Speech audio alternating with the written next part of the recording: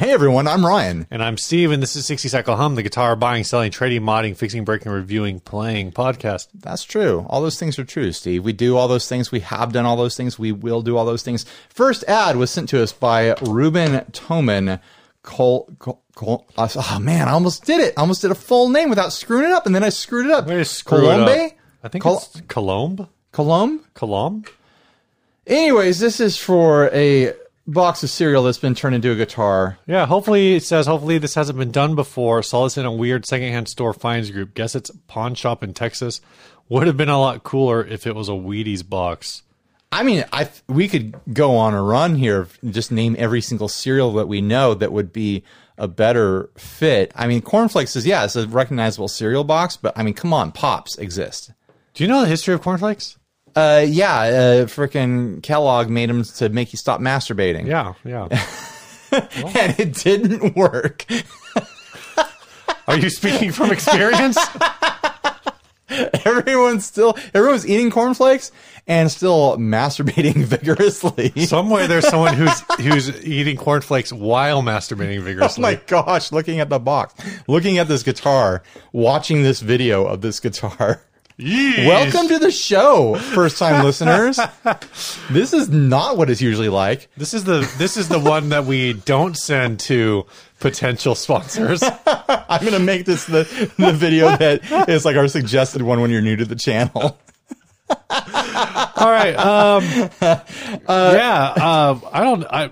Well, first of all, let's talk about the design of this. So we've got a neck on a guitar. Mm-hmm. I can't tell the pedigree of the neck. It looks like it could be anything. The guitar, it's got the same shape as a sewer neck, or kind of like an Anderton's headstock. Yeah, this might be a really high end. I mean, they're asking $400 for this guitar. This could be a $4,000 cornflake guitar. I kind of like the form factor of this. It's got that Bo Diddley square electric guitar thing going on, which I've always kind of wanted one of those because it's just so minimal. They mounted all the knobs and the switch to the top. Yeah, I think that's kind of fun.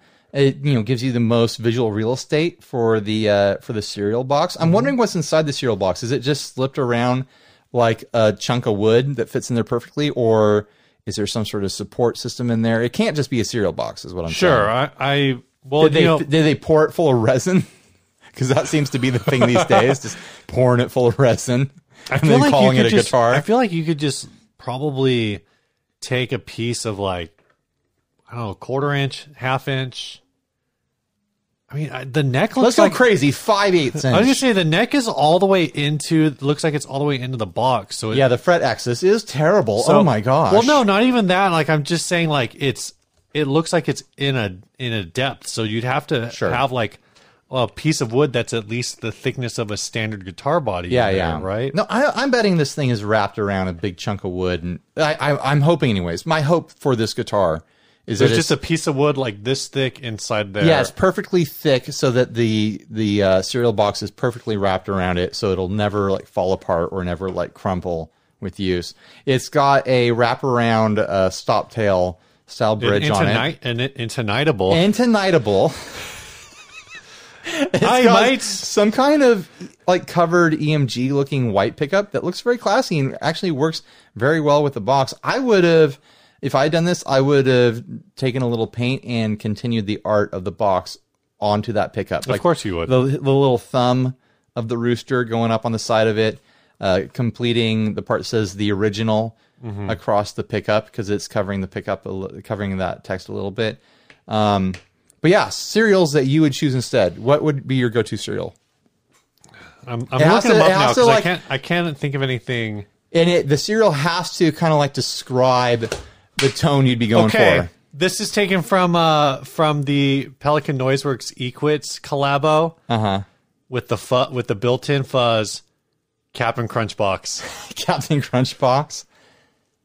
I like that. Yeah, Captain Crunch is a really good Captain Crunch with a built-in distortion. Like tone adjective cereal. Yeah. It could be I'm the Captain of Crunch. It's a good stage guitar. I still like Pops. I feel like Pops. Like Pops just is good. Pops through the mix. Cracklin' Oat Bran. Get that cracklin' tone. Have you heard Cracklin' Oat Bran?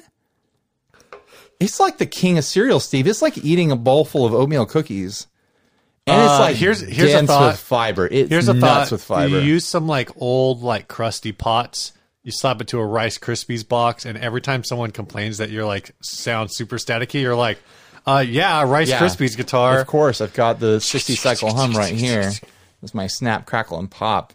I mean, what would be the worst ones? Like, freaking like grape nuts. Grape nuts. No one wants tone like grape nuts.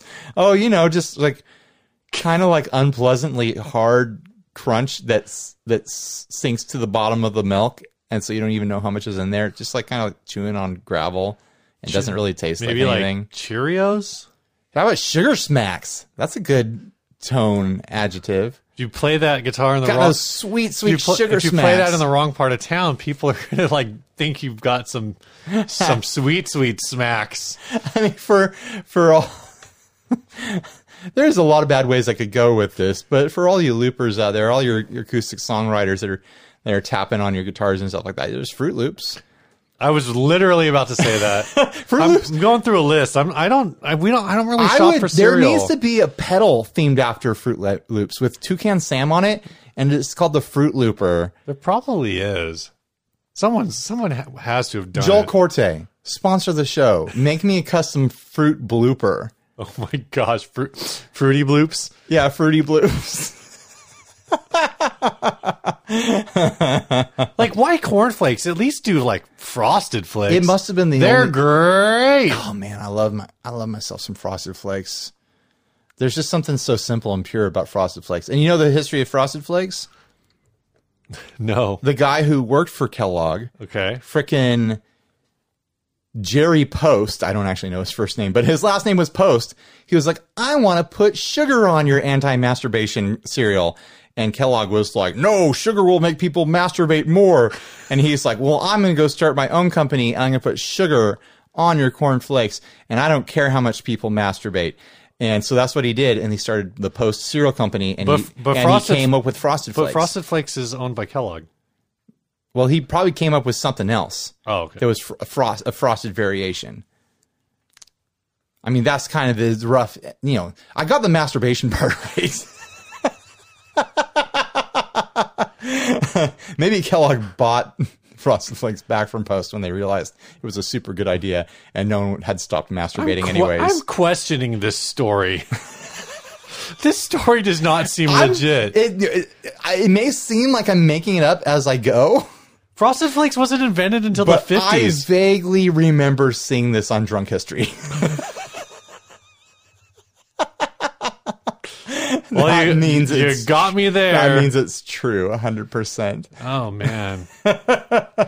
Why not just get one of those resin guys to make a guitar out of cereal? What about cream of wheat? Like, who doesn't want creamy, weedy tone? Dude. Okay, forget the cereal box. Grits? Get some butter in your grits. Use the freaking old-fashioned oats, Quaker Oats tube. The tube. Use that tube to make a guitar. Turn it into an amp. That's your amp. Mount a speaker right in there. It'll be like the Klops speakers.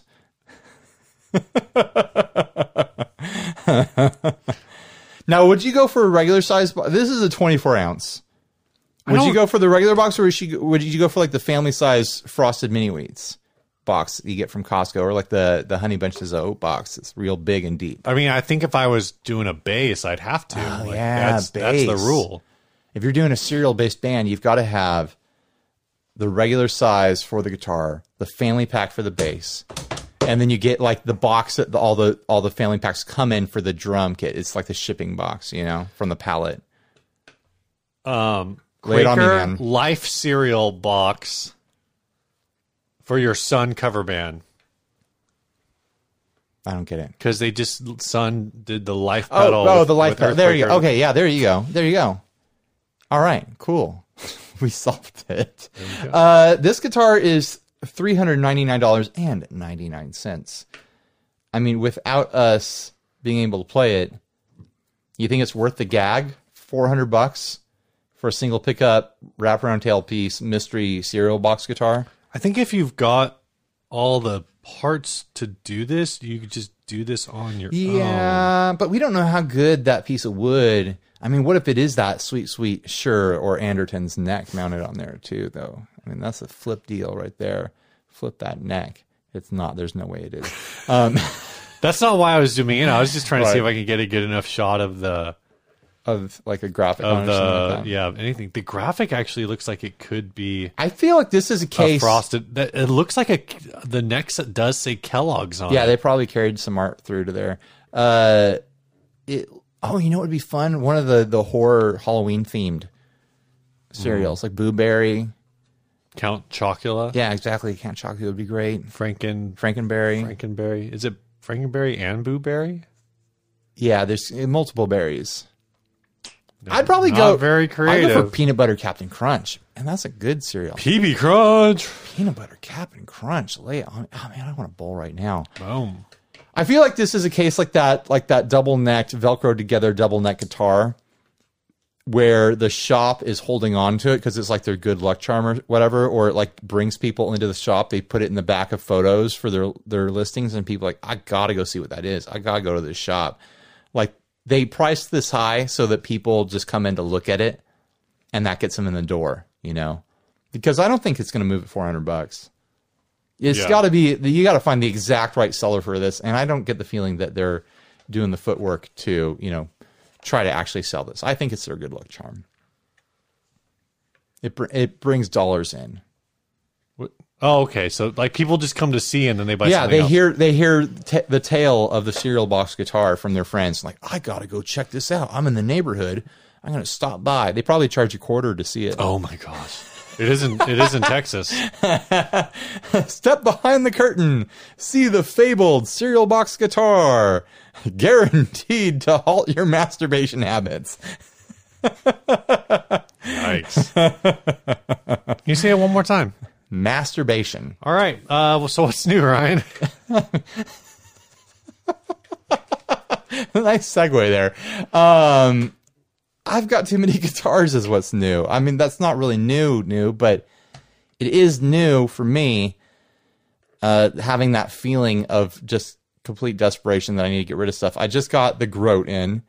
It's sitting behind us. I had it in my head that I needed to get one more $200, sub $200 semi-hollow to compare to the Firefly and the Harley Benton to complete the trilogy, to complete the series. And now I'll never have to do it again. And when I was making the video, I had them all up on the table, all three of them. I was like, oh, holy hell. What have I done to myself? I've got three of these things. They all kind of play, sound, and feel the same. Do you think? And I don't need that much of one thing in my life. And I've got freaking more than 30 guitars in the house.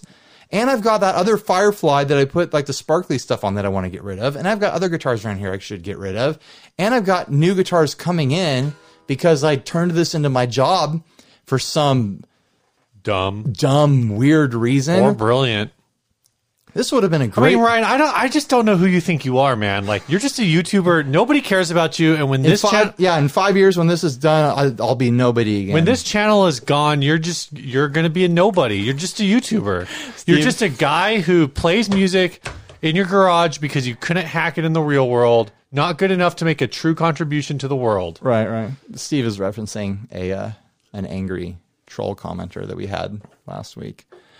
So... I'm about to go on a family vacation. All YouTubers, every YouTuber is a hack and has not made no contribution. They are only on YouTube because they failed in the real world, is the point this guy made. And he said he would come back to check up on me to hear the lies that I say. Yeah, all the lies, and you think you're so good, so great. No contribution. Steve is still thinking about this guy. I forgot about him.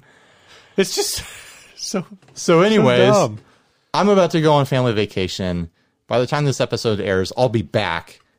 And I think I'm going to go into like garage sale mode with a lot of this stuff. I think I bought a bunch of these semi-hollows with Inner Circle money. So I think I'm going to do giveaways, like do some fun giveaway things with them. So if you have ideas for ways for me to, creatively give away some of these guitars, say it in the comments down below.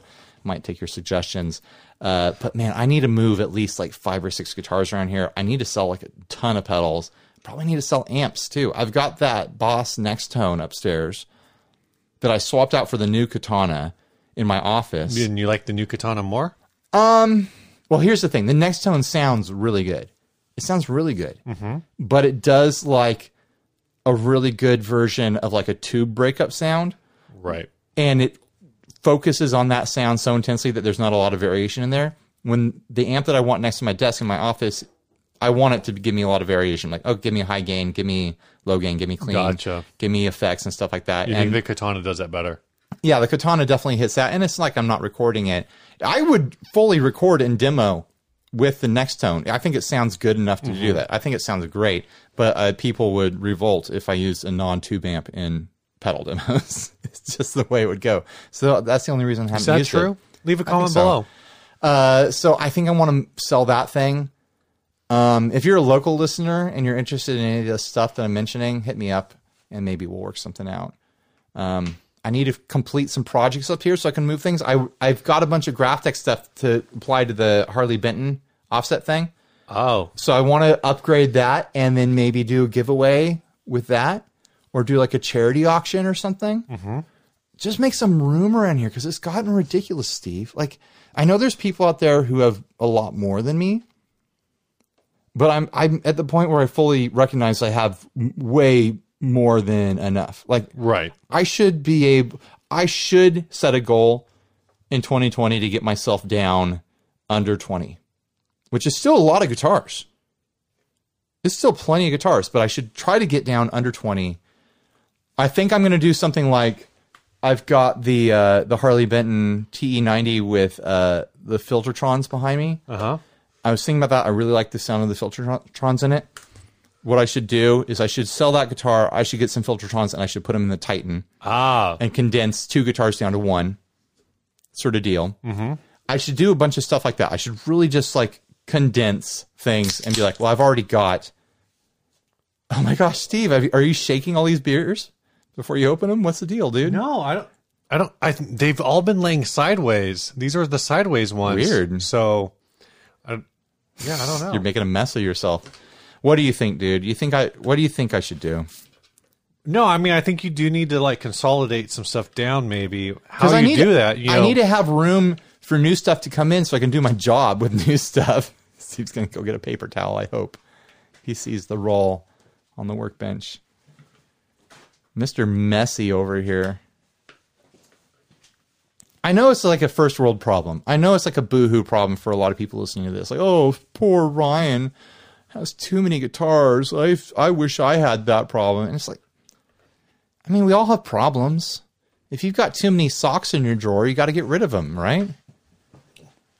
Right. It's not really like a too many guitars problem as much as, too small of a house. You're saying I need to move out to the country, get myself a big old barn. And some peaches. Fight some ninjas in the peach grove.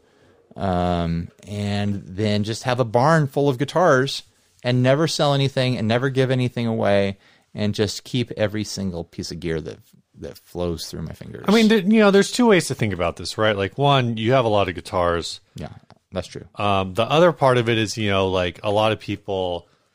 they just case their stuff. And so it's like, yeah, they might have the same number of guitars. That's true. I could case things. And they're all just sitting in like, they all have hard shell cases. So you just have a wall of vertical hard shell cases, or whatever, a pile of them or whatever. I'm not saying that's better. It is a thing that I could do. It's a thing that's like, oh, well, you could like rotate through. But I also know that your playing habits are the kind where it's like, you will come in here and you'll just look at the wall and be like, yeah, this is what I feel like today. Totally. And so, it's actually really kind of amusing for me because I never know like what guitar is going to be down here. Sure. Like you're currently been playing. There are guitars I should case and just stick them in the attic or somewhere here in the garage and just be like, I'm not going to play that guitar forever, but I want to keep it for sentimental reasons. Yeah. I should case the sentimental guitars like Big Red and maybe even the Duosonic or something like that. Right. Yeah. I mean, that's an idea. I mean, but that only maybe takes care of like 2 or 3 or 4 guitars. Right. I can't. And certainly, like a lot of the newer stuff is things I've got you may cases not be hidden over here that I could fill with things. Yeah. Yeah. It's a thought. Yeah. What's new? But I also like the idea of like giveaways and stuff. Yeah. What's new with you, man? So this is like a new old thing, but I want to bring back the 60 cycle hum phone line. We got a call in. Shoot. We got a call in today. I'm going to play the whole thing. It's a little long, but that's okay. Hey, it's me. Just driving home in traffic. And this is Coach Schneider. You know what? I have not called the Humcast hotline in a long time. Wonder if it still works or exists. Or gets Google translated into an email that Steve will read and try and figure out what I'm saying. Hey, here. Oh, thanks, Co. But anyway. You might be drunk driving. Good work, guys. It was great hanging out with you at NAMM. And I don't know. This is just like a place for me to ramble and be bored, I guess. It was like last-ditch effort to entertain myself while I'm driving. And not go crazy. This is long. Recently, there's been a lot of weird traffic going through. Okay. El Cajon. Is this going anywhere? El Cajon. All right, pause it. Yesterday, there was like a shooting or shots fired. Oh my gosh. On Pepper, which is like a little neighborhood. All right, you pause. But it's like my little side street. So there's a bunch of other stuff, and he wants to know if... the concept is you can call this phone line, and maybe this is a way we can take topic suggestions. If you're listening to the podcast right now or watching it on YouTube, you could pause it. You could call the phone number, which I'll be flashing on the screen. Steve could say it right now. It is 619-363... HUMM. I don't know what numbers those are. Yeah, I don't know either. But hit us up, give us a phone call. It'll be maybe our topic line, and we'll take some, phone message requests from people. We'll pick our favorite ones if they're good. So make them real good if you want to get featured. They don't have to be really good. It can be a topic. I would say this, like, if the level of quality we hit on the show. If you want to suggest a topic, suggest a topic. If you want to just call in and say something funny, like maybe if it's funny enough, it'll make it to the show. Yeah, call in and do a stupid voice or something. I don't care. This was a good one. I will play. This is one that we would have played on the show back when this happened. Who's this from? I have nothing to do with Miley Cyrus. It's Debbie Gibson is mine. Devil out. Oh, yeah, it's a phone message from the devil. I forgot about that one. He was saying that he had nothing to do with Miley Cyrus. Yeah, but Debbie Gibson. Yeah. That Debbie Gibson is definitely his. Yeah. Debbie Gibson's soul belongs to Satan, but not Miley Cyrus. Right. You listen to a Debbie Gibson album backwards, and it is just full satanic. Yeah. So anyway, 619-363-HUMM from any touch-tone phone, or probably dial phone, or if you got a rotary phone, if you got a rotary phone, stay on the line. That's how old we are, that we know if you call in to certain phone services, if you have a rotary phone, you stay on the line to talk to an operator. That's all I got. I just thought that was funny, and now with the Rodecaster, I think it's time to bring back the line, and because we haven't been using it because we didn't have an easy way to put phone calls on the show, and now we do. Yeah. So let's do this. This week's album exchange. Yeah, we finally get to do my album because I forgot to listen to it last week. MC5's back in the USA. I want to know what you think about it first. Because have you ever listened to the MC5 in any sort of real way? Not like this. I'm sure you've heard a song here and there, but you've never made like an MC5 playlist or anything like that. Correct. I have not ever made an MC5 You've probably playlist. heard Kick Out the Jams. I've listened to like MC5 in your car, like back in the day, and that's probably it. Okay, I gotcha. So what did you think of this album, Steve? I had a lot of fun. I think I would say this, like, if you're out there and you're trying to understand what the hell Ryan is trying to do in his demo videos, go listen to MC5. Yeah. No, it was really informative because like we played for... You probably know me better now. For your favorite band, like there's a lot of like that sound in what we were doing in your favorite band. Yes. I think my two favorite songs off the album, I would say Teenage Lust, because it's just like... It's so good. It's very throwback to like... whatever, and then The American Ruse, because that's a wild particularly timely. Like, and it's funny because it's like This album dropped, I want to say 1969. Nice. Which is a time of turmoil in American history. Like we're post-offensive Vietnam War. Yeah. But I'm listening to this song going like, okay, this was like a Vietnam protest song, but it kind of also seems really applicable in the 21st century for like the entirety of the 20th century. Yeah. I forgot to take a screen grab of my notes that I was taking, but I think I remember the gist of like things that I was thinking. Something I thought about it is like, it all feels like this music is dated now. This music doesn't feel like it's, fresh music from this time. Although, like garage bands from this era could certainly make music in the same style. It definitely feels dated, but it doesn't feel dated in a bad way. It feels like nostalgic.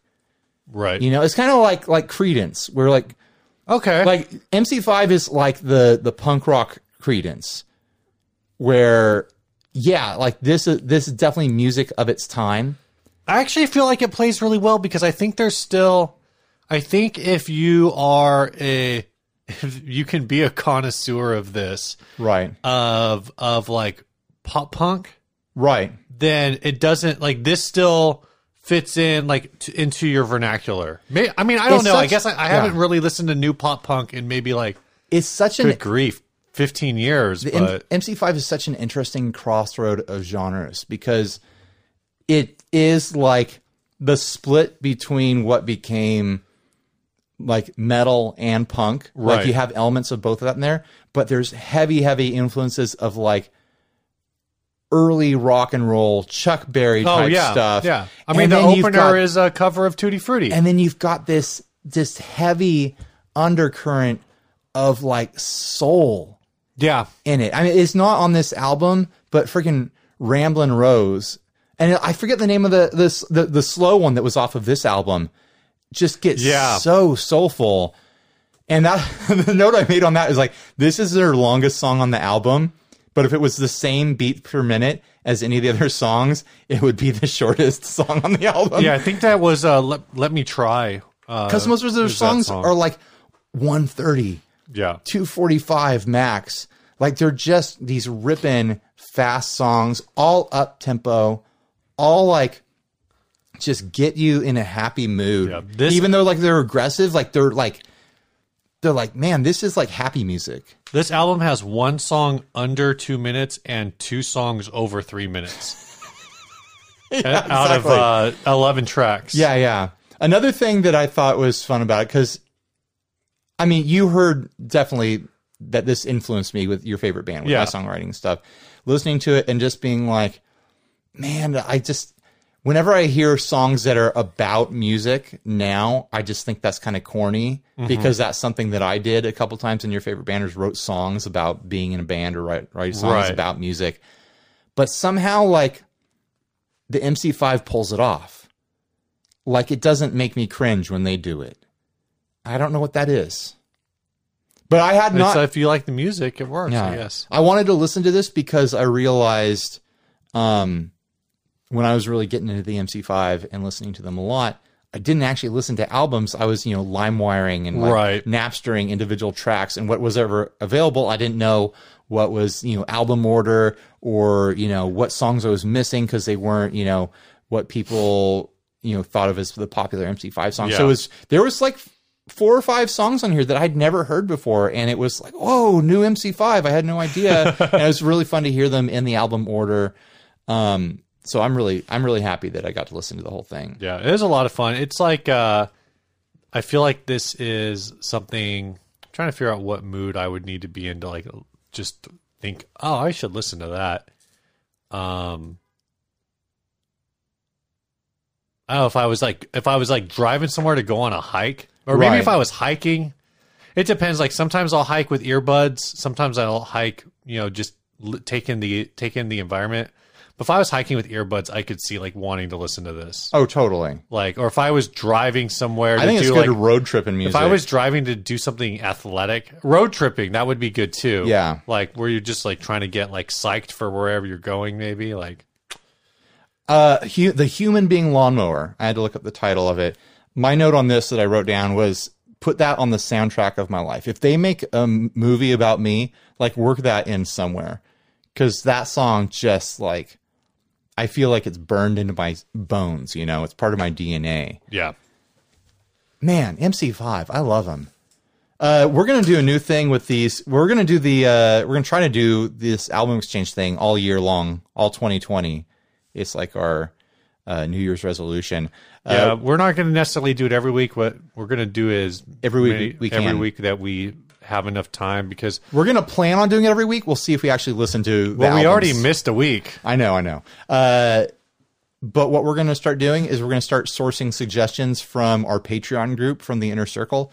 So if you've got a hot idea for an album that we should cover and you've been thinking about supporting us, maybe now's the time. That's all I'm saying. Yeah. The other side of that is we're going to try to post what we're listening to beforehand. Before, like, the day that we record, which is always like a few days before. We'll try to post what we're going to be listening to. Yeah. What we're going to be talking about, so you guys can listen, and because, you know, some of the albums we've done so far are classic albums that a lot of you have already heard and a lot of you love and hate the fact that we don't. But I think we're going to start getting into stuff. Some of it, honestly, like, we're going to probably start punishing each other. Yeah, we'll get into album warfare. When you first suggested this, my first thought was, is Ryan trying to, like, does Ryan think this is going to bother me? Maybe this will turn into some sort of spin-off show and we'll need a new channel. I'm not saying it's going to happen, but at some point we will be listening to a Taylor Swift album this year. I think I'd probably have a better time than you'd expect listening to, like, a pop album. No, I think you would too. Then if you went full nuclear on me and were trying to punish me, like Dashboard Confessional, some sort of screamy, emo thing. No. Okay. If I wanted to really punish you, I would make you listen to Secondhand Serenade. Secondhand Serenade, I don't even know what that is Dashboard Confessional turned up to 11, and not turned up in 11 to 11 because in like a hard rock way, because Dashboard Confessional turned up to 11 in a hard rock way is just every emo band. Right. This is Dashboard Confessional's nasal vocal turned up to 11. Oh, God. This dude sounds like Chris Carrabba, who, after he'd been kicked in the balls 3 times. Did that happen to him? No. Can it?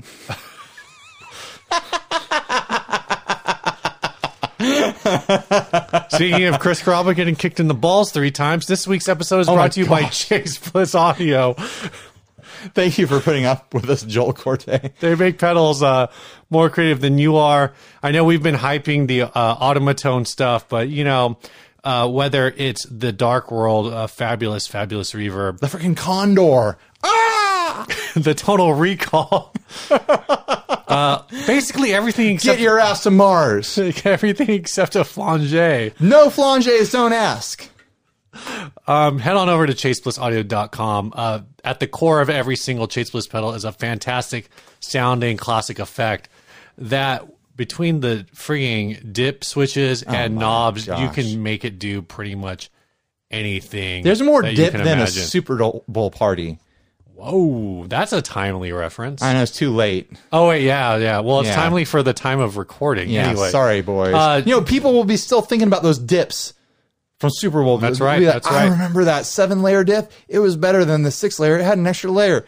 And they'll be like, yeah, Chase Bliss has dip. I've got to get into that dip. Go check it out, ChaseBlissAudio.com. Just like the dip from Who Framed Roger Rabbit, Chase Bliss pedals will make you melt. In a good way, though. Not like a cartoon shoe. All right. Topic, Steve. Let's get into it. Yeah, this first topic was sent by Matt Tobin. He says, should average Joe guitar gear enthusiasts attend NAMM?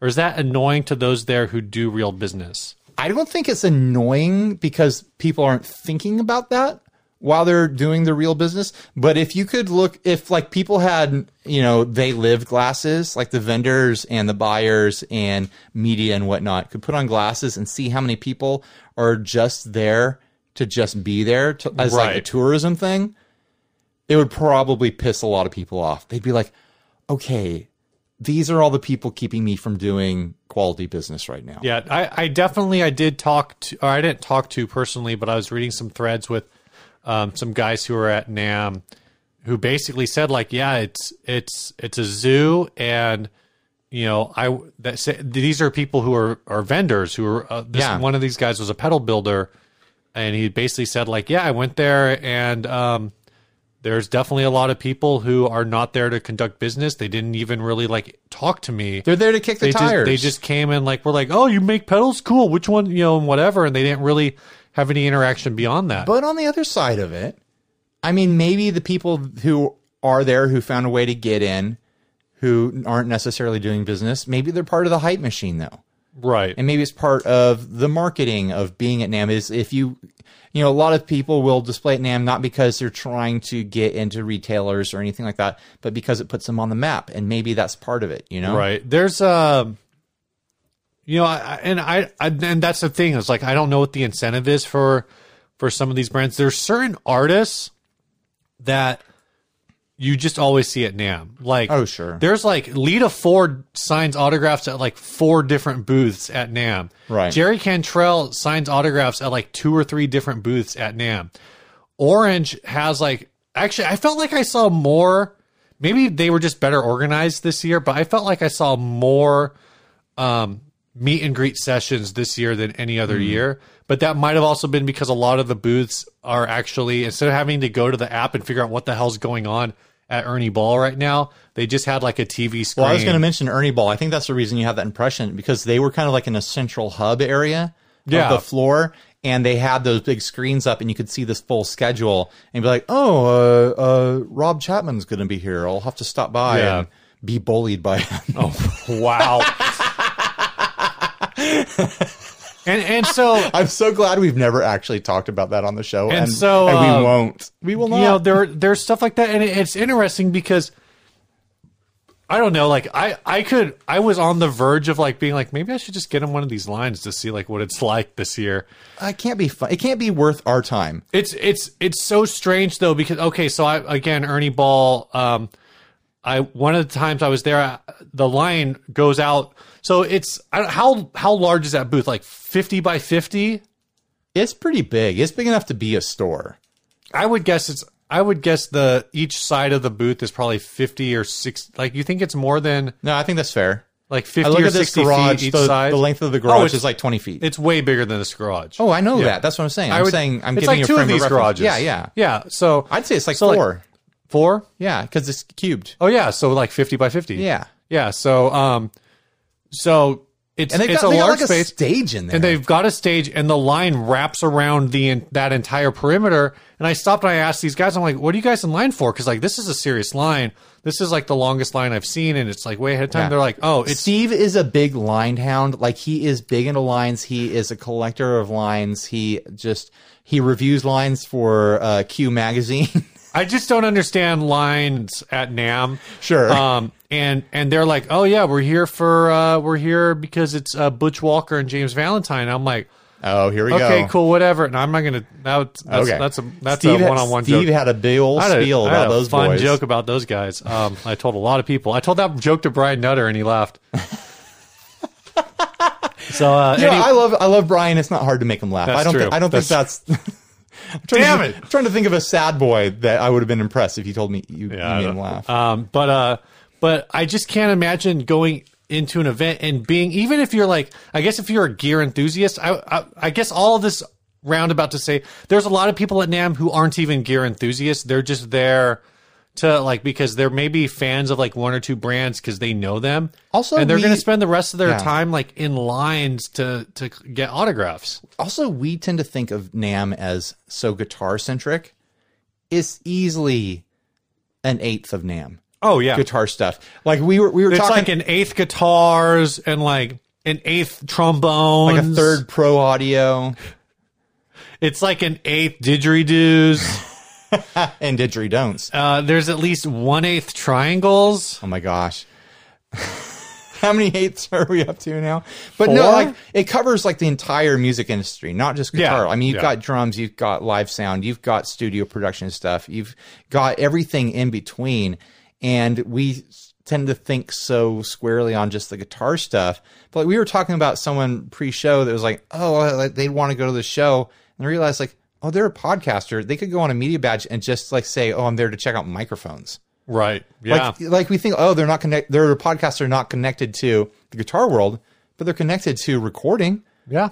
There's no reason why they shouldn't be able to go on a media badge, So, and there's a lot of different kinds of tech like that. Like, there's a lot of people in the industry that could be there and should be there that we don't consider, and maybe they're strolling through the rest of it, and they're like, oh man, all the celebrities are in the guitar section, so I'm just going to go hang out there and see if I can spot like Alice Cooper or something like that. And it's none of our business why they're there or not. Yeah, that's what I'm saying. It's not our business. I'm not going to. There's judge. Definitely a lot of people, and if there's a lot of people who are there because they frequent their local mom and pop music store. There's a lot of people there who because they're music students. So if you're part of like a band, like a high school band program or a college band program, like a lot of times those programs, or if you're taking music lessons again at your local music store, a lot of those places get like education passes. So, right. So they'll go. There's just a lot of different kinds of people. I think even that is better than just like general admission if they just open the doors. Sure. Because then you have people who are taking classes who are at the moment invested in music. Yeah. On a certain level versus someone who just like goes to Guitar Center to kick the tires and it's like, oh, I think I'll go to NAMM just so I can see all this stuff as it launches and I can have opinions on and stuff like that. I know a lot of people I have heard back and forth. So one, NAMM, as far as I can tell, the so-called summer. You've been to Summer NAMM. Do you feel like Summer NAMM has I have heard Summer NAMM has a public day. They do.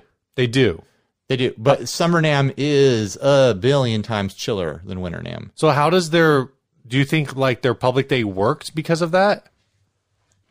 I think just because of the town that it's in. It's Nashville. It's Music City. Every day is already public day, right, for the music industry. And so people who are coming to NAMM are already just kind of like, just chill about it. And I'm just pulling this up. I'm just making this up as I go. But that's like the vibe that I get. Where like at Winter NAMM in Anaheim, people are like thirsty and like crazy. Like, this is my chance. This is my chance to like be in the room with like industry professionals and stuff like that. Where at Summer NAMM, it's more like, hey man, see you at the office. Yeah. I keep hearing like, oh, public day. And every year there's a rumor that like, oh, Winter NAMM is doing public day. And like, especially after this year, I'm like, if Winter NAMM ever did a true public day, that space is already full. Yeah, there's no. How do you public no day? The noise is already unbearable, unbearable. Like you got to wear ear protection in NAMM. Madness. So like, I know it is.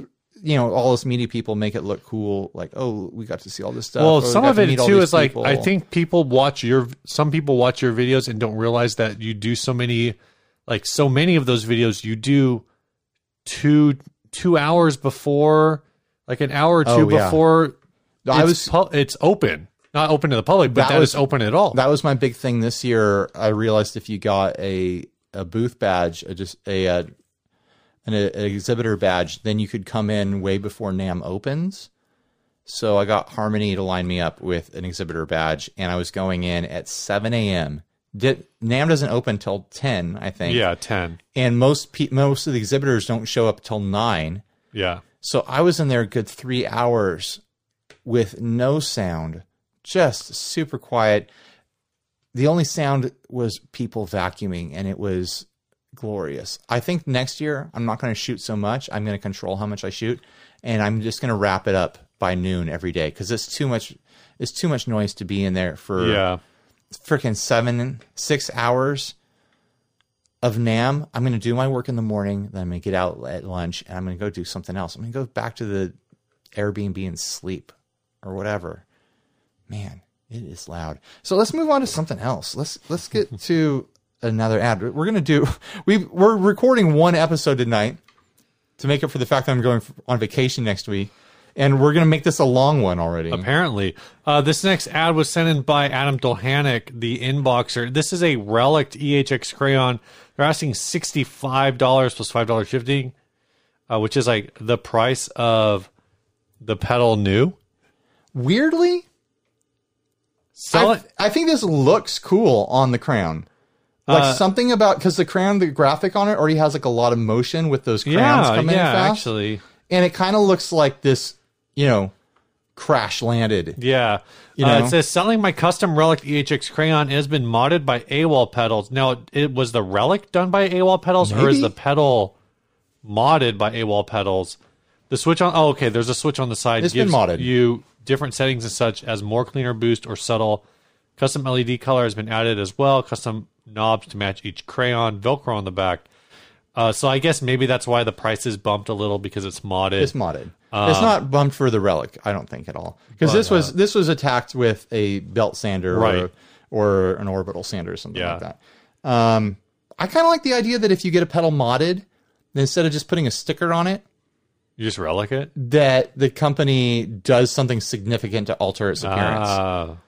Like, have you ever seen the acid etched pedals? They'll take like a production pedal and they'll dip it in acid, and the print will burn off slower than the metal around it, so you're left with like a 3D variation of the art. Like, if you're going to mod a circuit, might as well do that while you're at it. Like, have them open the whole thing and do something crazy. I don't think I'd ever want to pay for this kind of Relic. I could do this at home myself. Here's a question. Like, if we start getting Relic pedals, if it becomes a thing, do we want Relics that look like, hey, this looks like a 40-year-old Boss pedal, all the little authentic chips and stuff on the edges. The paint is aged, and it's more of a matte finish now. The shine is gone. Do we want like fantasy Relics? Like, we had that pedal on the show months back that someone pulled up out of the ocean and had barnacles on it. Right. I'd be down for fantasy Relics. So you want the Little Mermaid Relic? Give me that Little Mermaid Relic. No, like I said, this looked like it had been like in a crater impact or something like that. It looked like it had really crash landed. Well, like Dan Electro's kind of doing the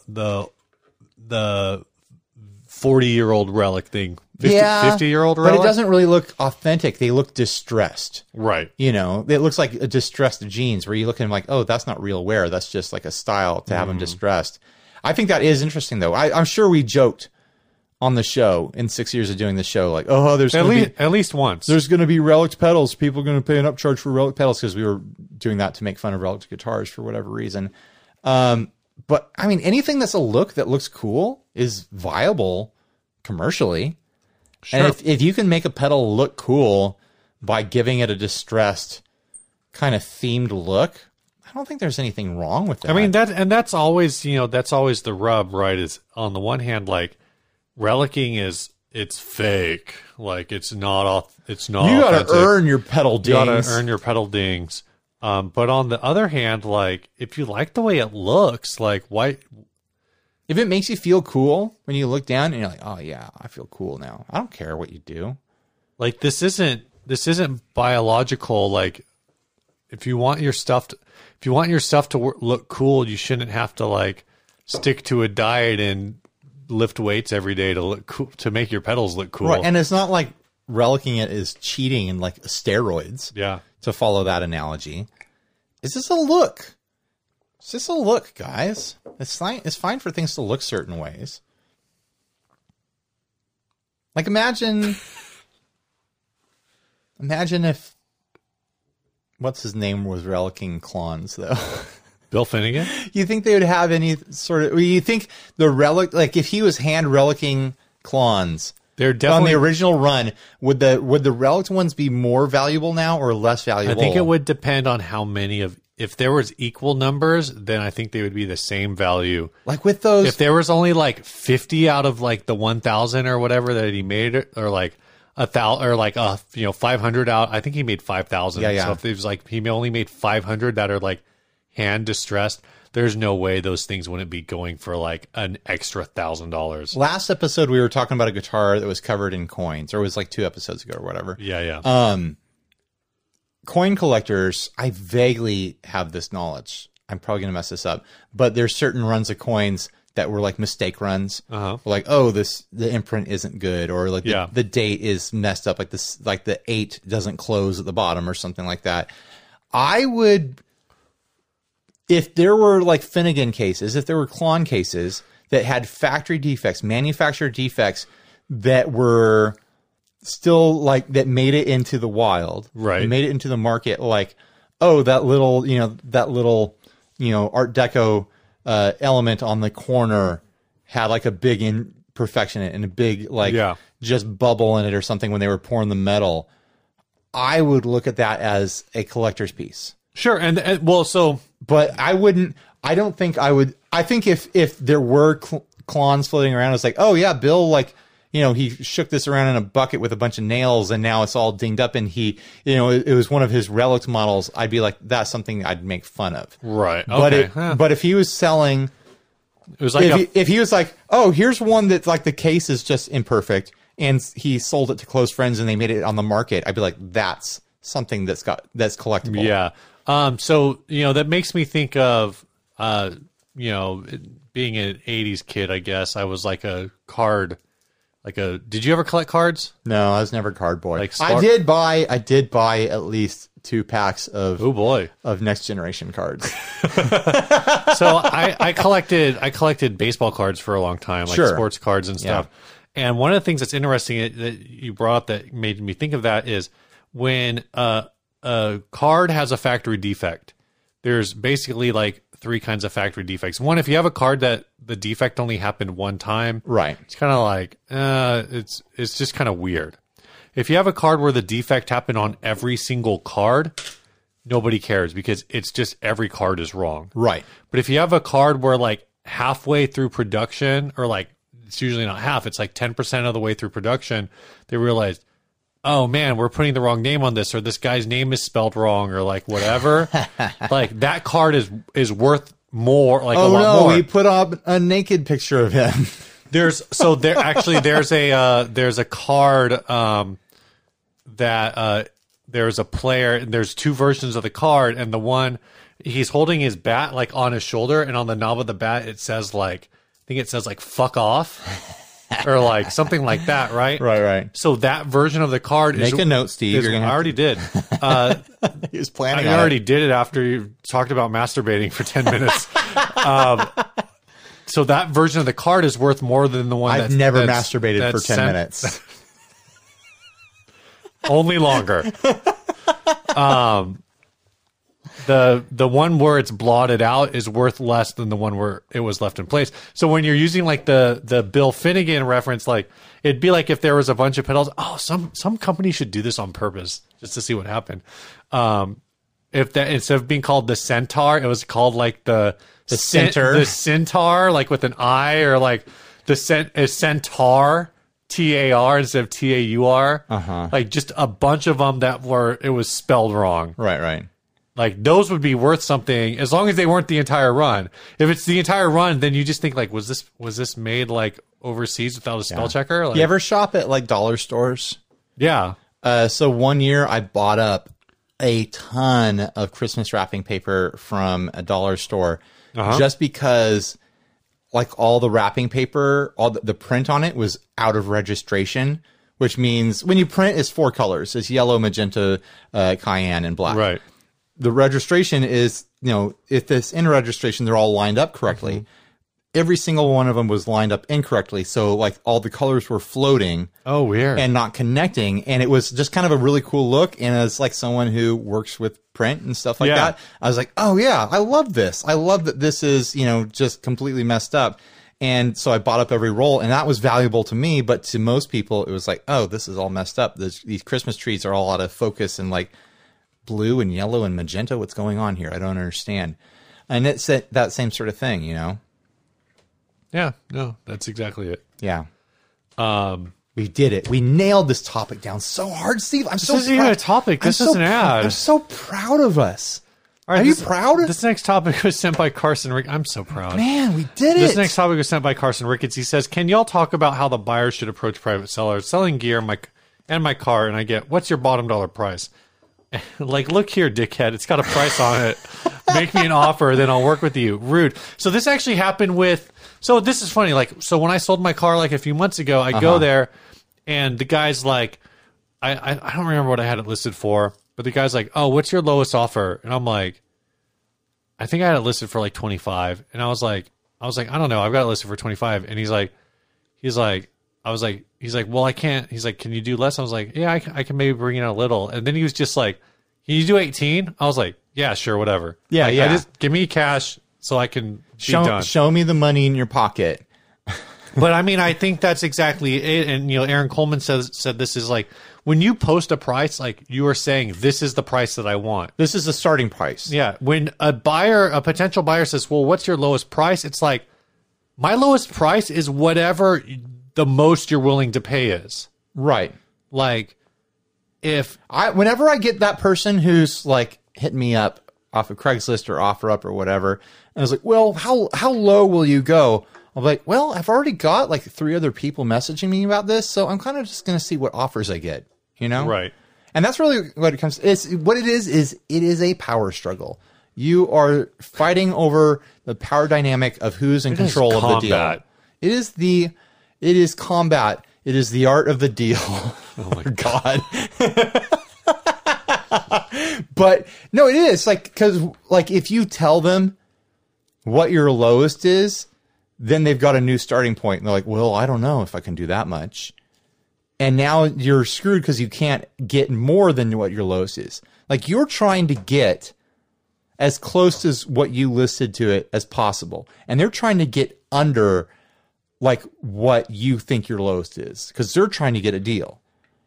Yeah. So it really comes down to just refusing to give that information, refusing to bend to their whim. Right. Like if you've already put a price out there, you made the first move. You've already said, like you've already put a frame of reference for this. They're obviously interested because they're talking to you. And so you just have to be like, no, you give me a number. You take a guess. You take a stab. And I'll let you know if it's too low. A lot of times when somebody says like, what's the lowest you'll take? I just send them whatever I listed. Right. It's like the lowest. This is for $100. What's the lowest you'll take? $100. Yeah. Like unless you give me a reason to ask for less than $100, it's $100. And here's the thing: like, if they're like, oh, what's the lowest you'll go? I'm like, well, it's $3,000 or whatever. You tell me how much you're like, what's the highest you're willing to offer is, yeah, and I'll let you know. And then when they come back with $2,500, you're like, oh man, that's lower than I thought my lowest was going to be. Making them feel like, oh, they're still getting a steal. I'm like, can you throw in like a couple bucks? Can you make it, 2,505 or like, oh my gosh, do you have like a candy bar on you? $2,502. Do you have any like gift cards in your pocket? I'll take like $4 left on your soup notation. That reminds me, I have a couple rebate cards I need to use. I mean, that's really just the sum of it though. Like it's all a power struggle. Don't give that number up to anyone. If you've already listed one number, you're done. Yeah. Like make them take a stab at it, I'm still taking offers for my Gear Supply Co. harmonic trem. Oh, you still have that? Still on Reverb. I keep getting offers for like $40. I think Josh Scott might be trying to track down controversial pedals because there was someone who did a post about him trying to track down an Alpha Drive. Interesting. Maybe you should message him and be like, "Hey, maybe I should. You want a pedal from a company that folded and left people in the lurch? Maybe I'll just see if he's down to trade. Oh yeah, because I'm just selling. Do you think Josh ever gets rid of pedals?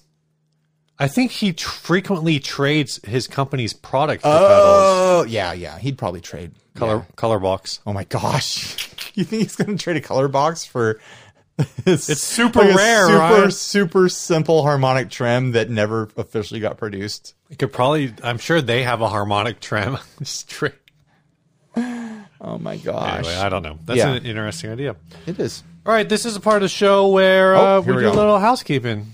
Time to sweep it clean around housekeeping. I want to thank these guys for doing supporting us on patreon.com/60cycle.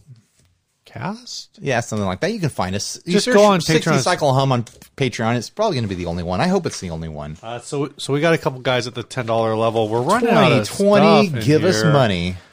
This first one is Max Gibbons. We're going to send Max. You know what? We'll do some chicken picks. Oh, nice.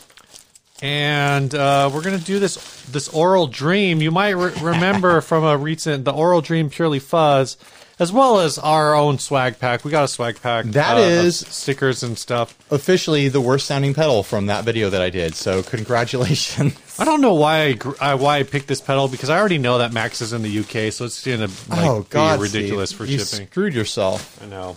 And the second guy at the $10 level is Luke Lime. So thanks, Luke and Max. We're going to send. I mean, we use Inner Circle funds to pay for the shipping, so it's kind of like a self-fulfilling thing. Yeah, I'm going to send this Strymon Big Sky keychain. This is pretty. I've never seen one of these. We discussed looking up the value of that before giving it away, and I don't think we did. So that might be worth upwards of $3 to $4. You know what? You keep talking. I'm going to look it up. I'm going to throw in some... This is where we fetch it out when we find out it's worth $200. These Ortega wood picks along with that. And this Walrus Audio pick tin. So we got some other stuff in here. Not much left, but we got some other stuff in here. Oh, no listings on Reverb for Strymon keychain. Because it's super rare. Super duper rare. Oh my god. Did you get that at NAMM? No, it came with the Iridium. Oh, cool. Yeah. I don't know if it came with every Iridium or if it just came in the box because it was a package to me or whatever. I don't know. So once again, thanks everybody who supports us. Of course, at the end of the show, if you support us at any level, you get your name on the show. Sorry, guys, who are still supporting us on Podbean. I'm still haven't ported that information over yet. Ooh, switch over to Patreon. You know, catch up with the times, boys. All right, this last ad was sent by Nick Harshaw. It's a baritone conversion. This is the cherry on the sundae of this episode, as far as I'm concerned. This ad is bonkers. Homemade baritone guitar, size of a bass, made from a bass. Telly bridge, locking nut, humbucker. I believe it was out of an 80s Jackson. Handles distortion and clean pretty well. Best offer. Played live plenty of times. Held up great. I may have misunderstood this post, but I think this bass once belonged to Nick. Okay. If it did, was it a bass when he owned it? I believe it was a bass when he owned it. Okay, that's good. I could have totally misunderstood. So what we're looking at here is a jazz bass style body with a jazz bass style neck that has been converted to be a baritone guitar, which actually is not bonkers. I have seen basses converted to baritones, especially specifically Longhorn Dan Electros. People buy the bass Longhorn Dan Electro, and they'll cut a new nut for it. Right. And there's room on the headstock for two more tuners for 3x3, and they'll put a new bridge on it, and it's a baritone. That makes sense. This is trickier with a Fender style jazz bass body, where the scale is really, really long. The headstock does not easily accept. Oh no, they went 4x2. Yeah, they went 4x2. They actually, and they're all bass tuners. That's part of the crazy thing is that there's still bass tuners when they, but you know those holes were drilled for bass tuners. They'd have to dowel them and re-drill them for guitar tuners. But for the extra 2 strings, you also use. Yeah, they could have gone. They could have gone. Are bass tuners like a totally different ratio? Is that going to make it hard to tune? I can't say for sure. I feel like bass tuners are a much... You know what? I don't know if they're a different ratio. So one of the bonkers things about this... They might be, because your typical bass peg is like way bigger. Right. One of the bonkers things about this is that usually, like on that, just one on that baritone conversion I was talking about with the Dan Electro, they cut a new nut. Yeah, which makes sense. They cut a new nut on this one too. No, they must have had to mangle where the nut was because they put in a Floyd Rose nut. Yeah, they cut a new nut. They just got rid of the old nut and screwed this thing into place. They must have had to remove wood to do that, right? You can't just drop one of these in where there used to be a regular nut on a bass guitar. We can't see the action, so we don't know. I'm surprised it fits, the nut width. I didn't realize a jazz bass had the same nut width as a Floyd Rose guitar. I feel like if you look closely, it doesn't quite fit. You're right. It does does hang over a little bit. A jazz bass is a pretty narrow neck. Right. Also, okay, another bonkers thing about this. They use a Telecaster bridge for the bridge, and it has the empty slot for where the single coil would be. I'm like, if you're going to do that, put a single coil in there. It's routed out underneath it. A baritone would sound great with the Telecaster single coil. Instead, they've got a middle position humbucker. Oh, you know what I'm looking at? This is just so much disaster. I'm looking at a picture of a jazz bass neck, and I don't, maybe this particular bass neck, because I don't think this is a real jazz bass. No, it's not. This is some off-brand thing. Was different, but the jazz bass neck doesn't have like the acoustic style saddle on it. It's got the Fender, it's got the Fender style. Yeah, so yeah, like the Strat style. They may have had to mangle it like you were talking about. No, I'm saying that I think they chiseled out a chunk of wood to get, and there's no reason to have locking tuners on this. There's no trim on it. Yeah, they did that just because that's all they had. They did that because that's what they had, for sure. This is so stupid. I like the commitment to it though. They went and bought a set of bass tuners to complete, or maybe they pulled them off a different bass. Well, there's a pile of guitars hanging out behind this thing. Let's see what else is going on back there. I can't really tell. So, jazz bass neck nut width is slightly slimmer than a Mexican Stratocaster. This is... So you're right. Like this definitely is not fitting. This is like an Andy's room scenario with all these other guitars hanging out behind it that are just like, save us. A bad man lives here. Get us out of this place. We saw what he did to the bass. Please rescue us. Oh, is this on the... I don't see this picture. There's a photo. Oh, it's the next picture. Other guitars behind the guitar. A bunch of what looks like kind of like budget classicals. Yeah, there's a couple classicals. There's some sort of electric, some sort of semi-hollow electric. What looks like a Dan Electro. That looks like a Dan Electro bridge. Yeah, it totally is in the Dan Electro. The green one? Yeah, the Dan Electro knob. The one in front of it looks like kind of looks like a Wilshire. That's what... Or I was getting like a Gretschy vibe off of it. Like a Traveling Wilburys sort of Gretschy thing. And then there's some semi-hollow right here. Yeah, it's hard to tell what that is. Me. Oh, it's a freaking 3-pickup Casino. Is it a Casino? How can you tell? Go to the next picture.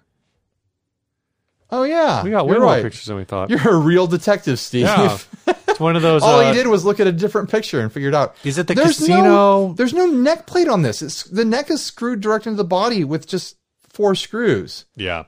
This was like probably originally import. Import something or other. Real cheap. So, yeah. Throw it in the trash. Just burn it. How much does he want for it? Is there a price? I don't think there's a price. No price. Best offer. He wants best offer for it. $1. Okay, Steve, this is what we were talking about in the topic. Like, how low do you go to establish dominance in this deal? I'm thinking $45. I was thinking $40. I'm actually pretty close. I'm actually under you for once. Pretty close. Do you feel like we have like a really defined skill for pricing things now? No. There was a guitarist playing at NAMM. And I guess, it was the solar guitar. Yeah. And I was like, this feels like it's probably like an $800 guitar. And then I looked it up and the price was like $45.99 or something like that. I was like, damn, after tax, I nailed it.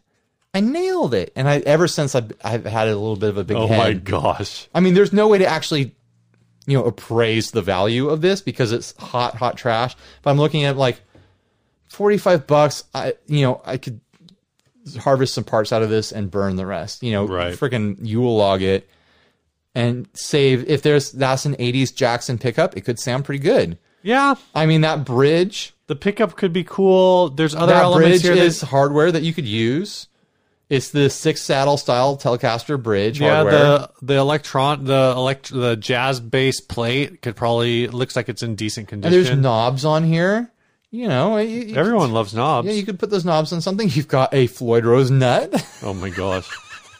Because you're always replacing Floyd Rose nuts. Oh, I just got a new nut on this Floyd Rose. That'll make it all better. Literally, I think, you strip this down, you throw this jazz bass body on your local Craigslist or whatever for $20 and it's gone. I think that body's over. It's no, mangled. I'm saying you take everything off of it because I mean, this dude chiseled stuff out of it for sure. You think that's chiseled? It looks bad. I don't know. I think if you put this on, someone will buy it for $5. I think if you put it up for, I think you could get 20 for the body. No, yeah, I wouldn't pay $20 for that body. Well, you're wrong. All right. This out of here, Steve. This last song was sent by Justin Wood. He says, "I don't Woody? have no Wood. Woody what? Wood. I don't have a lot of Wood. I don't have a lot of time to create now that I'm a rad dad of 2 little ones, but I managed to bang this out in about 2 days, about 7 hours total. Interestingly enough, you also banged out those 2 kids on 2 different days, but you did. Probably not 7 hours unless he's freaking Sting over there. Yeah. Some of the gear I used: Pure Salem Wood Sole, Yamaha VSS 30, Nightfall Pedal Company, Bloom and Fade, Pladask Fabricat, Midnight 30, Serenity Reverb, Maris Enzo Nux Solid Studio into a Keith McMillan K-Mix in Ableton for the DAW. The song is called Sheer and he goes by the name Careless Light on the internet. Well, so we're going to play this song. Hit me with it, man. Oh, come on now. Apparently my phone... There we go.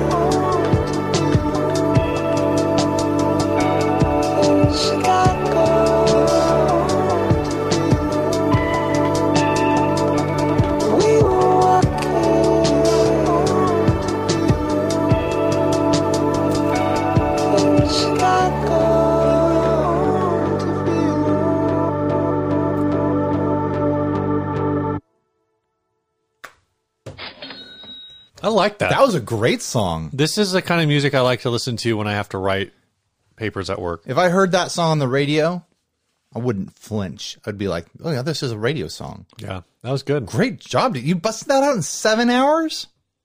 So I'm going to make an album, dude. I don't care if you're a rad dad. With 2 kids. Make the time. Put out an album. Put out an EP. That was great, man. Yeah. Thanks for sending that in. All right. Bye, everyone. Stay grounded.